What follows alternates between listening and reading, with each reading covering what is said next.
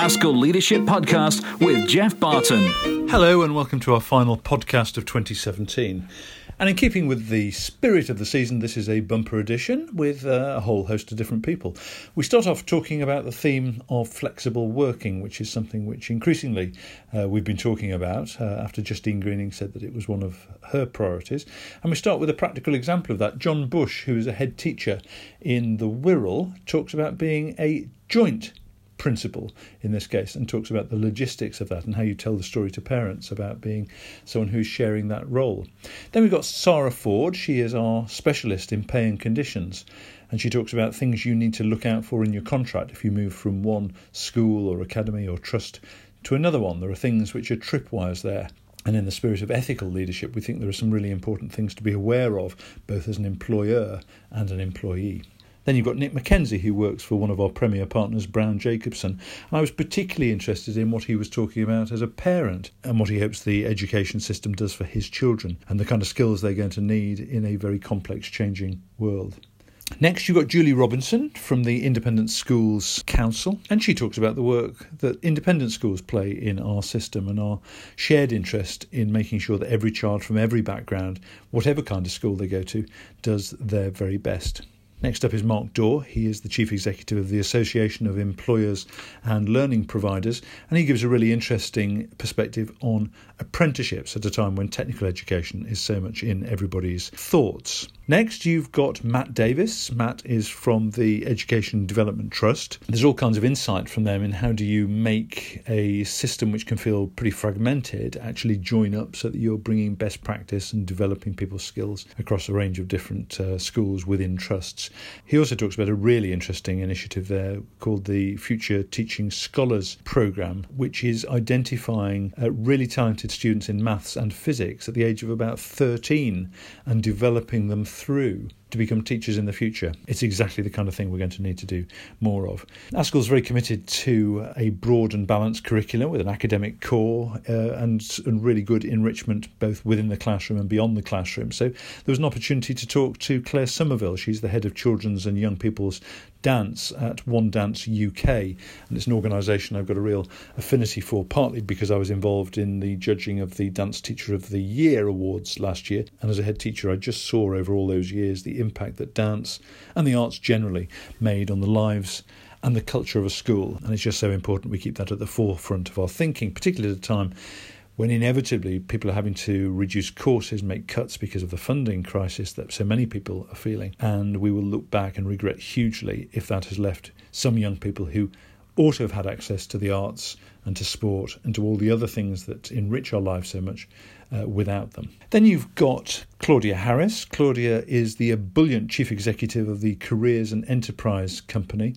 We've had a career strategy from the government recently, and she is somebody who has just got all kinds of practical thoughts on how we can have opportunities for meaningful encounters between young people in school and employers to help shape and motivate them as they kind of head into the world of work. Then just an interesting, unexpected encounter at breakfast, I think it was actually, with Sam Kent, who is an assistant head teacher who was at one of our regional information conferences. He was in Taunton. He's an assistant head who wants to be a head teacher. And when we so often talk gloomily about the pipeline of people wanting to be heads, he says absolutely clearly he wants to be a head and why he wants to be a head teacher. And then two final interviews. One is Daisy Christodoulou, who is setting such an interesting agenda for all of us in terms of assessment. And she talks about comparative judgments and how that helps in terms of teacher workload. It gives students better feedback. It actually means that you're not doing so much work, that the students are doing more work in a sense. But I think there's also something really important in what she's saying about giving expertise centre place to teachers and reprofessionalising them. And we finish with Sir David Carter. He is the National Schools Commissioner.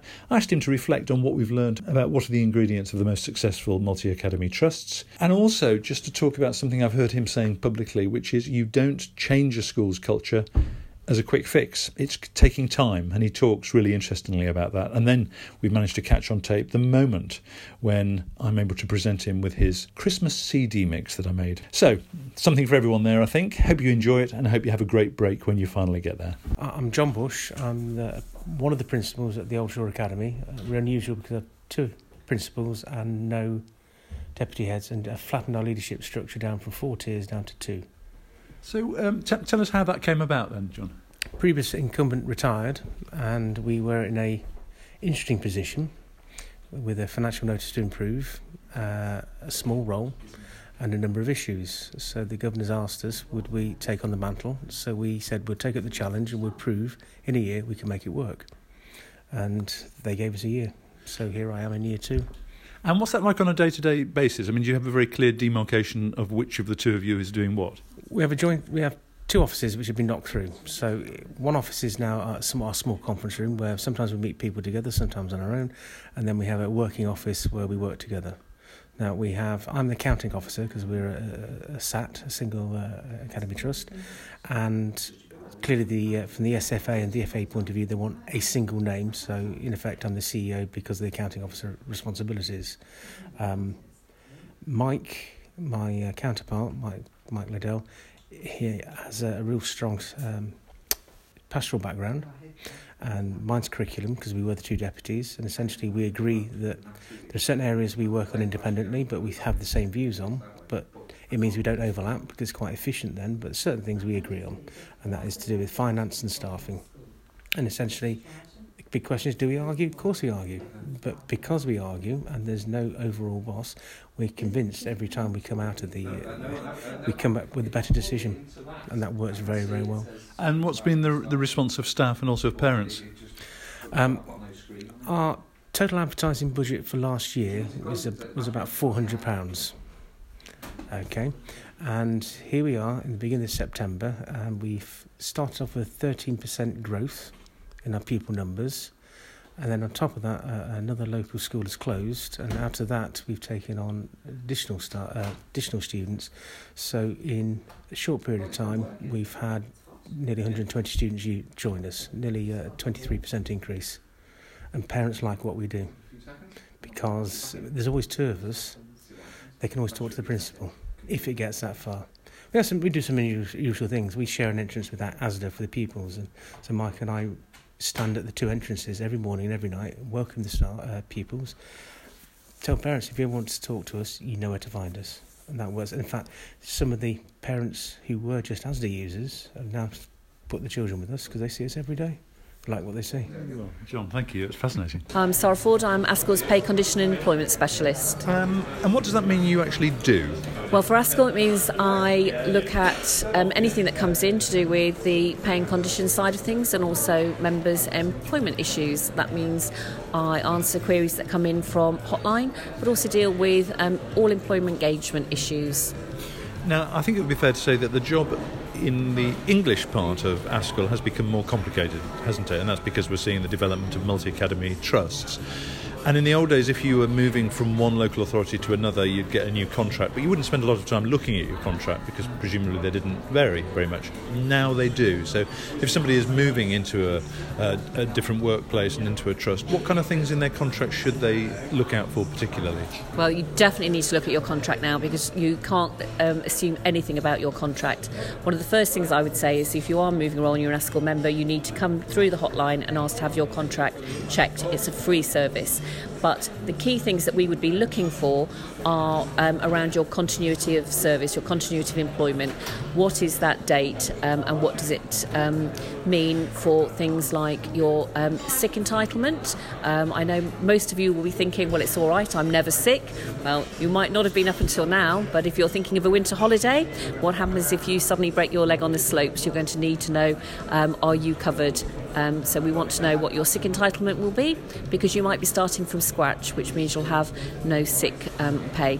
The other thing we'll want to look at is whether you're on a probation period, and while you're on a probation period, your employment rights are really, really limited, and that can be for up to 2 years, some probation periods, and also banks will, if you're looking for a mortgage, will consider your employment not permanent while you're on a probation period. So again, really some big issues for a probation. So that probationary period thing means that you could be appointed in September, and because you're on a 2-year probationary period, you get a bad set of results 9 months into that job, and the probationary period means that you then discontinue your employment. Is that right? You could be finished within a week, depending on the terms of your probation period. And it wouldn't just be on the results. So if the employer feels that actually you're just not the right fit for that organisation, they can terminate the contract. Is there something also, we've been talking about ethical leadership, and in a sense this is about treating people right. No. Is there something people should look out for in terms of where they are going to be expected to work? Definitely. We've seen some real cases of mobility clauses, I would call them, although they're not always termed that in the contract, where people are told that they might have one place of employment, but the employer would look to move them elsewhere within a multi-academy trust, say, at the employer's discretion where reasonable. Now, what your idea of reasonable and the employer's idea of reasonable might not always be the same. So if you've got something like that, you really need to firm it up. We've had members who the employer have wanted to travel up to 150 miles. Now, the 150 miles could also be across really bad roads. We've had people who've been asked to travel, for instance, right across country, and 150 miles in that instance was looking at a 3-hour each way. And we wouldn't deem that reasonable, but the employer felt that that was reasonable. Sarah Ford, thank you very much. You're welcome. I'm Nick McKenzie. I'm an education partner at Brown Jacobson. And for those people who don't know, tell us what Brown Jacobson does.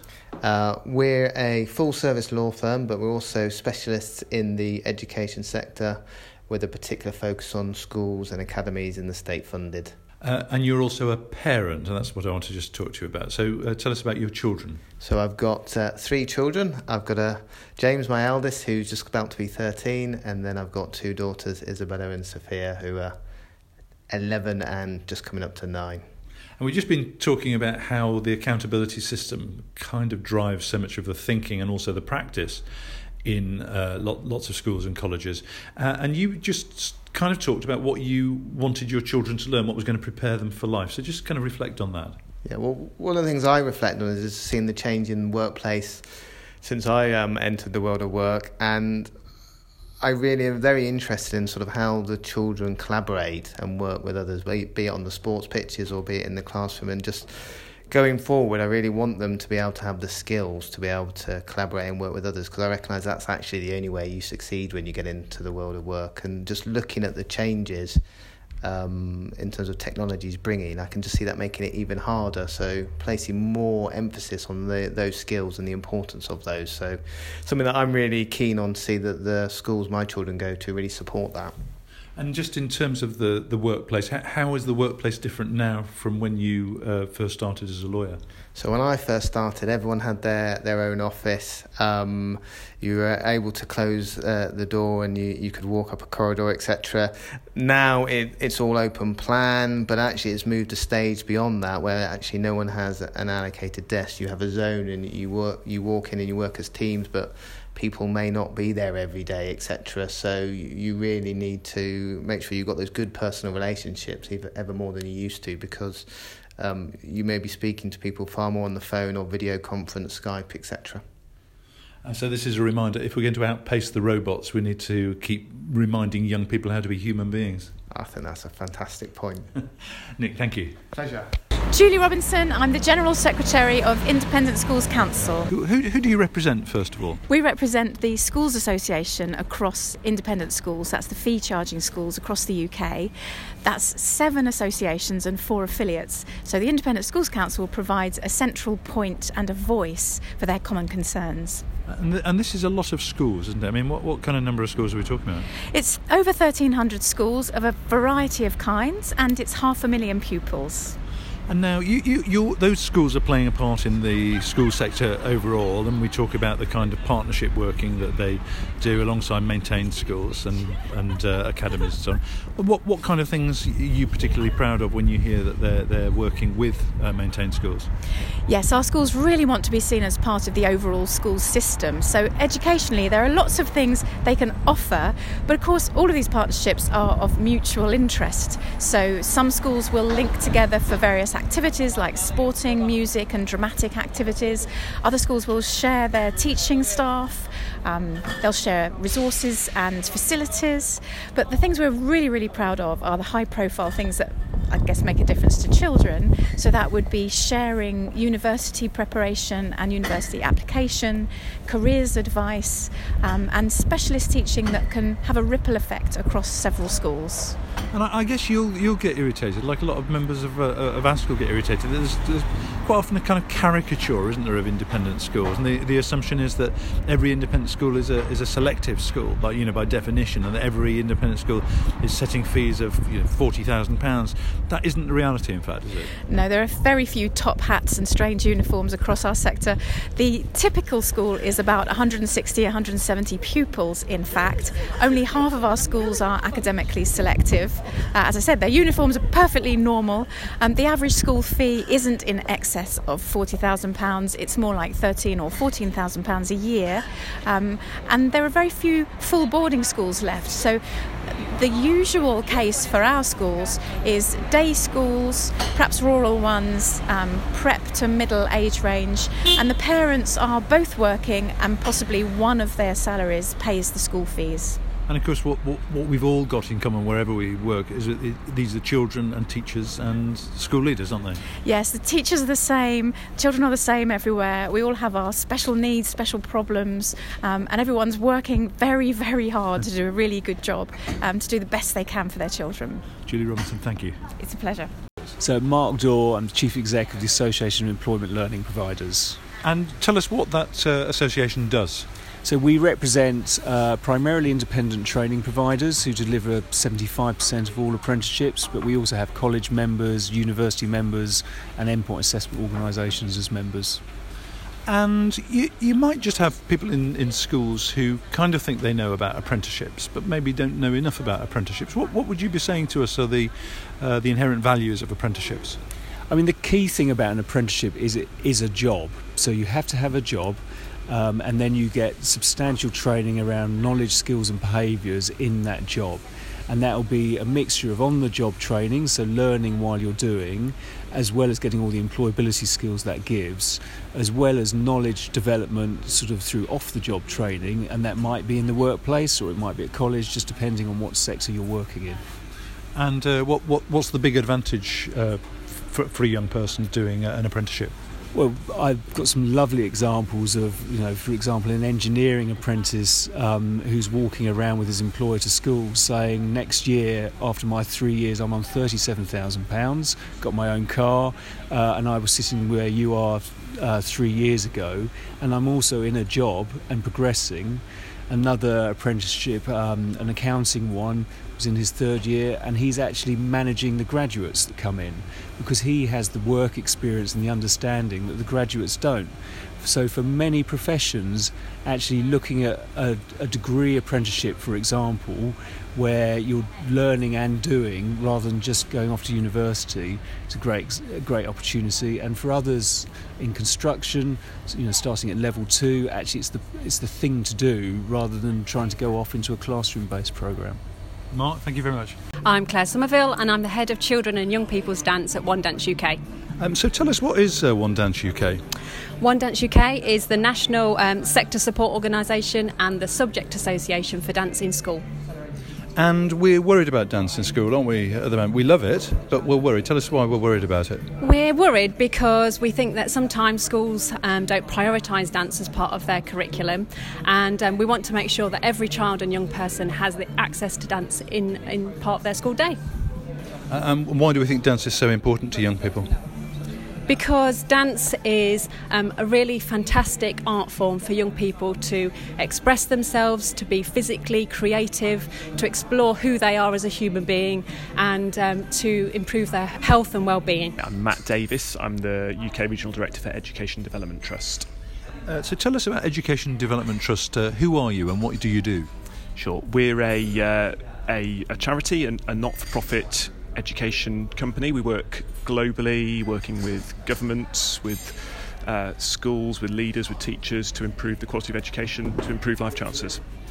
And one of the things you have a particular interest in is in a kind of fragmented system. How can we learn from each other as leaders of schools and colleges? So what reflections have you got on what the key ingredients are in terms of making that happen? Yeah, so we've done tons of work over the last couple of years based around the model of peer review, which we developed with initially a very small group, seven head teachers, in order to build something that went beyond just checking and monitoring one another's work, to be actually a long-term sustainable approach to collaboration to improve pupil outcomes.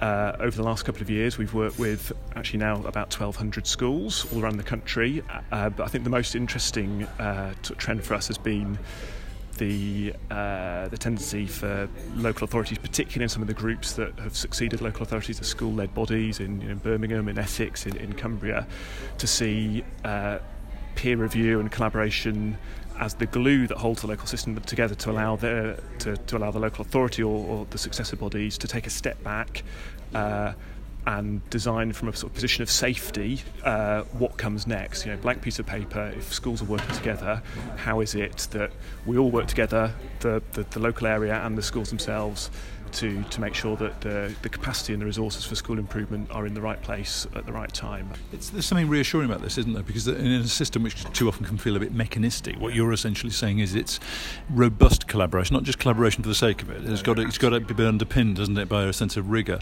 But that is the key ingredient in improving things between our schools, right? Absolutely. And I mean, it quite often starts fairly mechanistically, actually. So it's about some training, some input from people who do this stuff, and then it's about really rigorous systems and routines. But actually, what grows out of that is the culture, the ability to ask those quite difficult questions to your fellow professionals, but in a way that that will actually lead to improvement. We talk about this as being about improving, not proving. And once you've established the culture that we're asking these questions for the right reasons, that's when the magic really happens, I think. Let me just ask you one other thing. When I talk to school leaders and college leaders, the number one issue is funding for them. The number two issue is recruitment and then retention, but recruitment particularly, even in London, which we used to assume was full of people who wanted to become teachers. It's not the case anymore. Now, you've got this really interesting programme called the Future Teaching Scholars Programme. So just tell us about that, because it's pretty bold. It's bold and not as well known as we'd like, actually. So yeah, I'd love to tell you about it. Future Teaching Scholars is a DFE programme. We've been asked to find 300 high potential maths and physics teachers over the next 9 years. It's 3 cohorts of 100 teachers.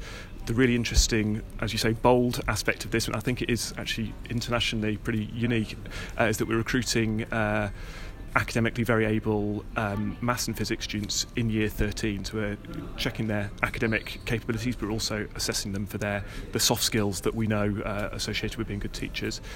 They then are supported for each of the 3 years of their undergraduate studies, and they're paired with a brilliant local teaching school near to their university.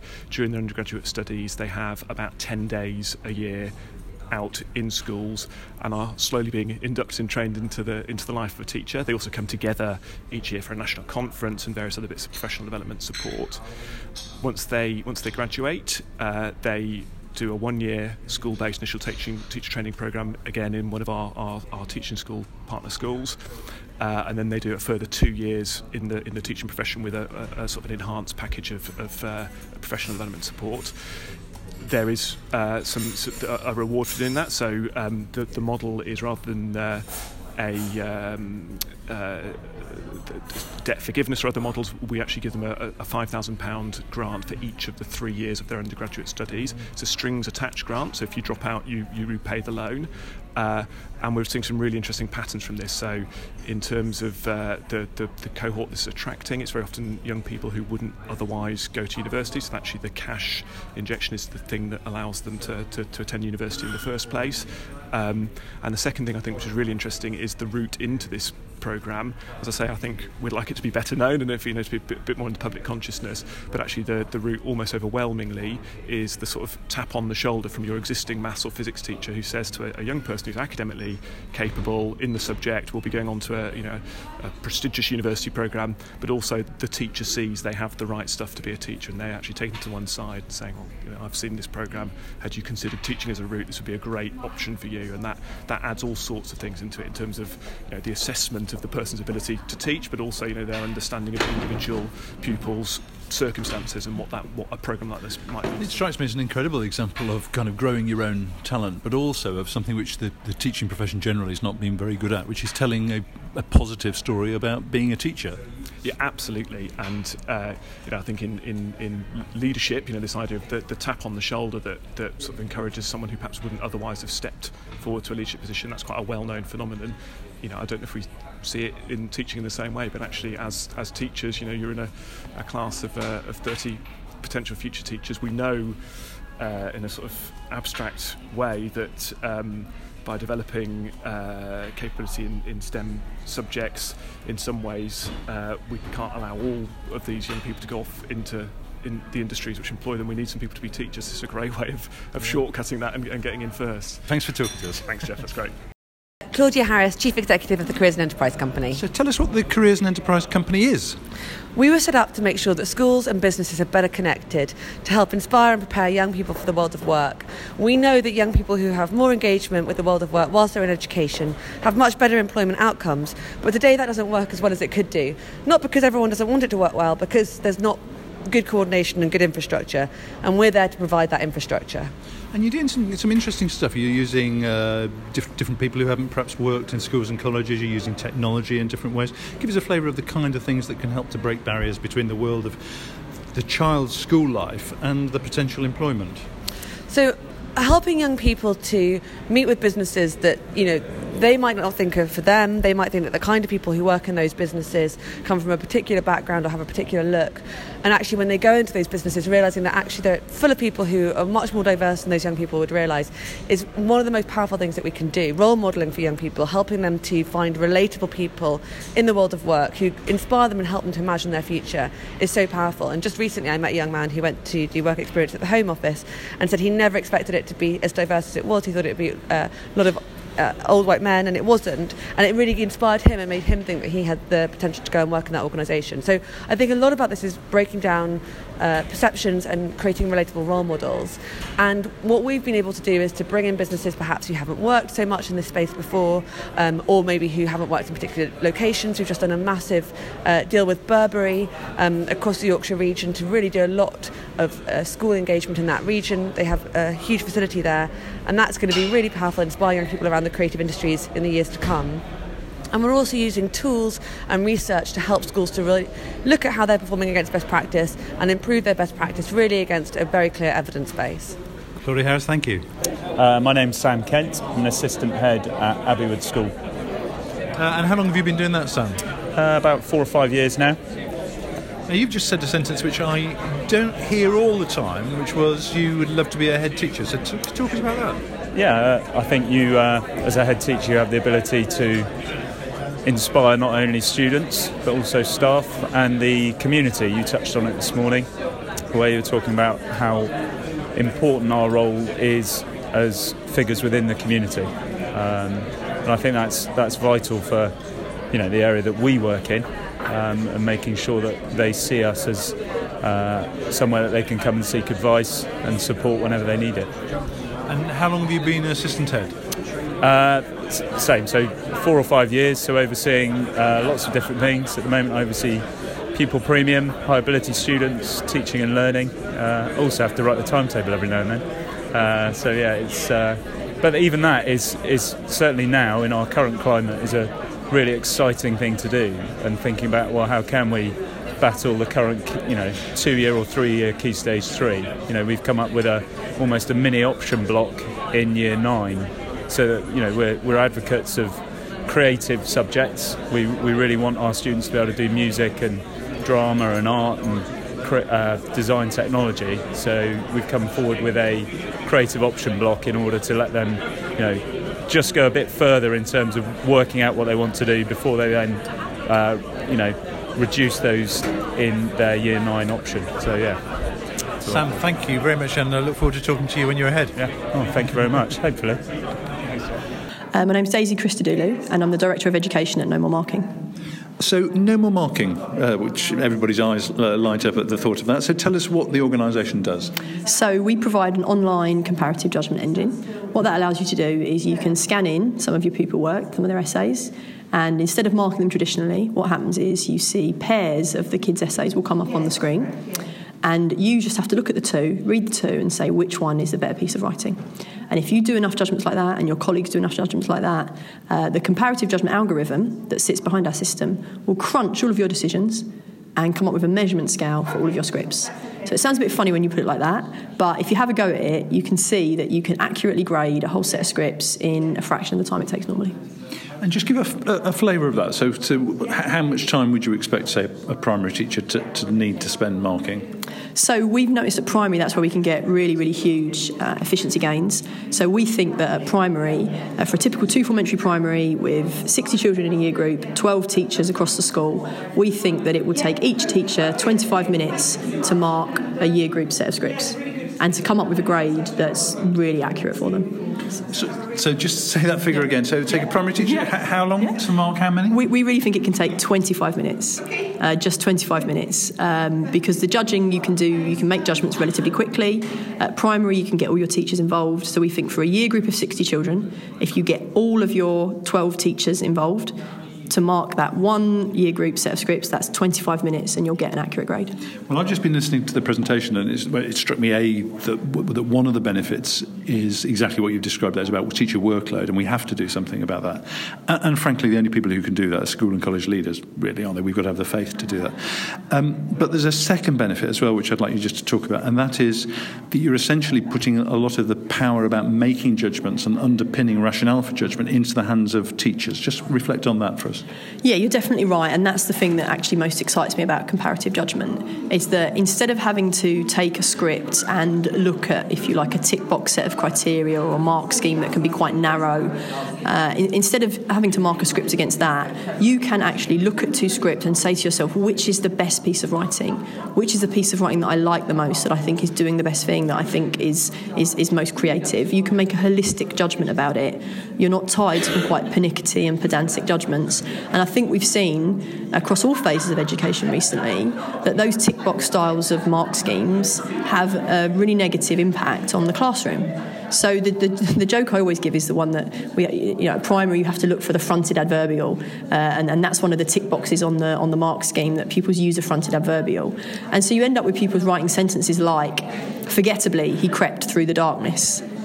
And yes, they've used the fronted adverbial, but does that sentence, is it meaningful? Does it make sense? Does it hang together with the rest of the script? And I'm speaking to a primary school teacher recently who said their child had written out 20 sentences that weren't coherent and didn't make sense, but each one had ticked a different box on this mark scheme. And I think, unfortunately, the system we're in at the minute is encouraging that approach not just to assessment, but to teaching and learning. So for me, the most exciting thing about comparative judgment is that it allows teachers to make a holistic professional judgment about complex open tasks like writing. And what we show is that you can make those judgments with actually a much higher degree of reliability than with these very pedantic, very fussy mark schemes. Last question. So we're talking potentially in this podcast to about 19,000 school and college leaders. So what should they be doing more of or less of, in your opinion? I think less of, definitely, written comments. So I think written comments, whether you're using comparative judgment or not, I just think written comments they give so little benefit relative to the time they take. And I think so many of them often can be copied from or paraphrased from the mark scheme, but they end up being things like, you need to infer more insightfully, or even you need to use more full stops. Well, all very well, but where do I use the full stops? Dylan William gives a joke about one with a pupil getting a comment saying, you need to be more systematic in your scientific investigation. And he asks the pupil what that means, and the pupil says, well, if I'd known how to be more systematic, I would have done so in the first place. So I think so often a lot of written comments fall into that trap. And it's far more effective, I think, to give feedback by replanning the next lesson and doing something for everyone in the class and having some actual activities or actions that they do. So if there's one thing that I think people can do less of that won't impact negatively on learning at all, it's do less written comments and think of better ways to give that feedback. Daisy, thank you very much. Thanks, Jeff. My name is David Carter. I'm the National Schools Commissioner. And just remind us, as if we didn't know, what the National Schools Commissioner does. So my role is to work very closely and work with the RSE, Regional Schools Commissioners team. So I spend about half of my time here in the DFE and about half of my time on the road working in the regions with the teams. But I think one of my core responsibilities is to try to build the confidence of the system to understand how the school improvement journey can take place over time. And I guess, you and I have both been around for a few years. But before 2010, nobody talked about MATs, multi-academy trusts. When you reflect on what are the key ingredients in making multi-academy trusts successful for each individual constituency of that, what would you say? I think that's a great question. I think there are three things. One is, and I talk about this a lot, the MAT dividend. So what is it that the MAT brings and adds value to those children who are educated that way that is better and exceeds the offer that was made to them before? The second one is they have to, as MAT leaders, understand how they are going to conceive and deliver a school improvement strategy that meets the needs of every school they've got rather than just one generic model. And I think the third one is about the MAT as a great employer. So how do you look after your staff and you develop them professionally, but also take care of their well-being as well, so that they feel that the teaching profession, or when they become a leader, is as good as they always hoped it would be. Now, you were a head teacher in your previous life twice, if I remember correctly. When people talk about headship now, they talk about thinking that it's all kind of short-term and that improving a school can, if you don't do it in 9 months or a year, that's it, you're going to be sacked and so on. I've heard you publicly saying that you know that it takes time to really even stabilise a school. Just talk us through that. Sure. So I think from my experience, having done it and now seeing it in the role I have now, I think it's 3 to 5 years to turn a school from being one that is really on its knees to one that will never be like that again and can give a secure education to the young people that attend it. And I think it's one of the biggest risks that we've got, that we develop a narrative that gives those school leaders the time to get the process of improvement really embedded.